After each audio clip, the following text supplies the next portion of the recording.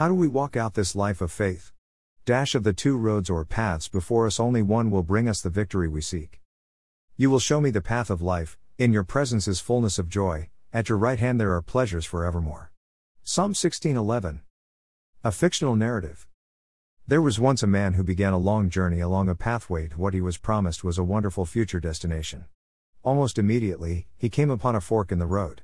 One of the ways he had to choose from seemed like a continuation of the path he had just begun on his journey. The other seemed quite familiar and comfortable to him. It reminded him of the former times before he began his journey on the path. He wondered which way he should choose. He knew his future could depend on it. Would he end up at the same destination on either path? He hesitated for a period of time to consider his options. In the end, he chose the old familiar comfortable path that was before him. It was a well-worn path and seemed to be the right choice. Most of the other travelers were going this way as well. However, once he started down this path the sky darkened and he had to make his way uphill along what had become a rocky path. There were also dangers along the way that gave him great fear. He pushed forward along the way showing great determination even though things had become very difficult. The other travelers he came across on his journey assured him that he was on the right path. They encouraged him to just try harder and to overcome his fears and the difficulties by persevering despite the troubles. Are you so foolish, having begun in the Spirit, are you now made perfect by the flesh? Galatians 3:3. He was starting to believe that something was terribly wrong. He had no peace, the troubles increased and there seemed to be no way for him to have a successful journey. What could he do? He had made his choice and felt he must push forward. He continued on for some time, fighting to go on until his strength ran out. He was completely exhausted and sat down at the side of the path. He saw others go by continuing on their journeys, but he had not the strength, nor the will to go any further.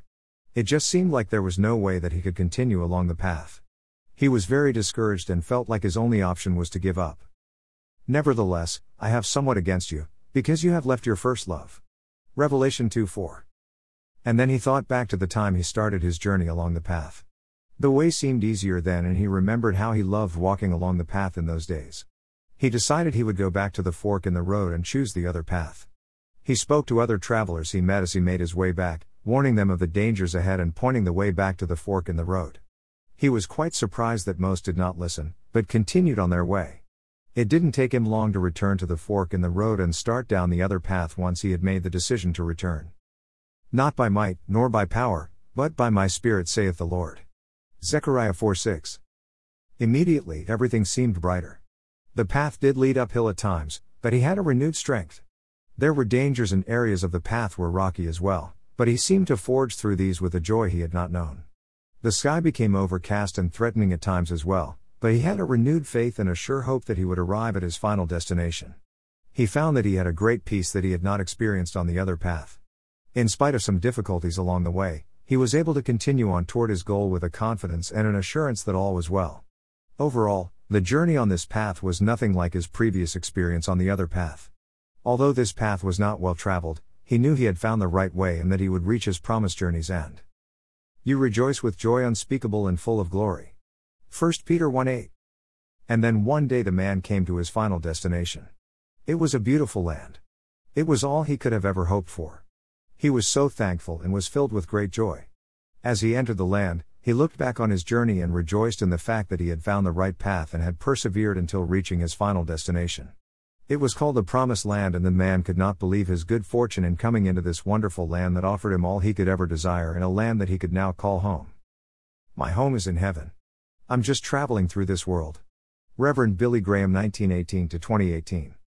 We are called to a life of faith. Faith in Jesus and Him crucified. This is our first love. As we place our faith in the Lord and His great work at the cross, Romans 8:2 tells us that the Holy Spirit will work mightily in our lives to bring us victory. Follow and receive email notifications of future articles. TakiMinistries.com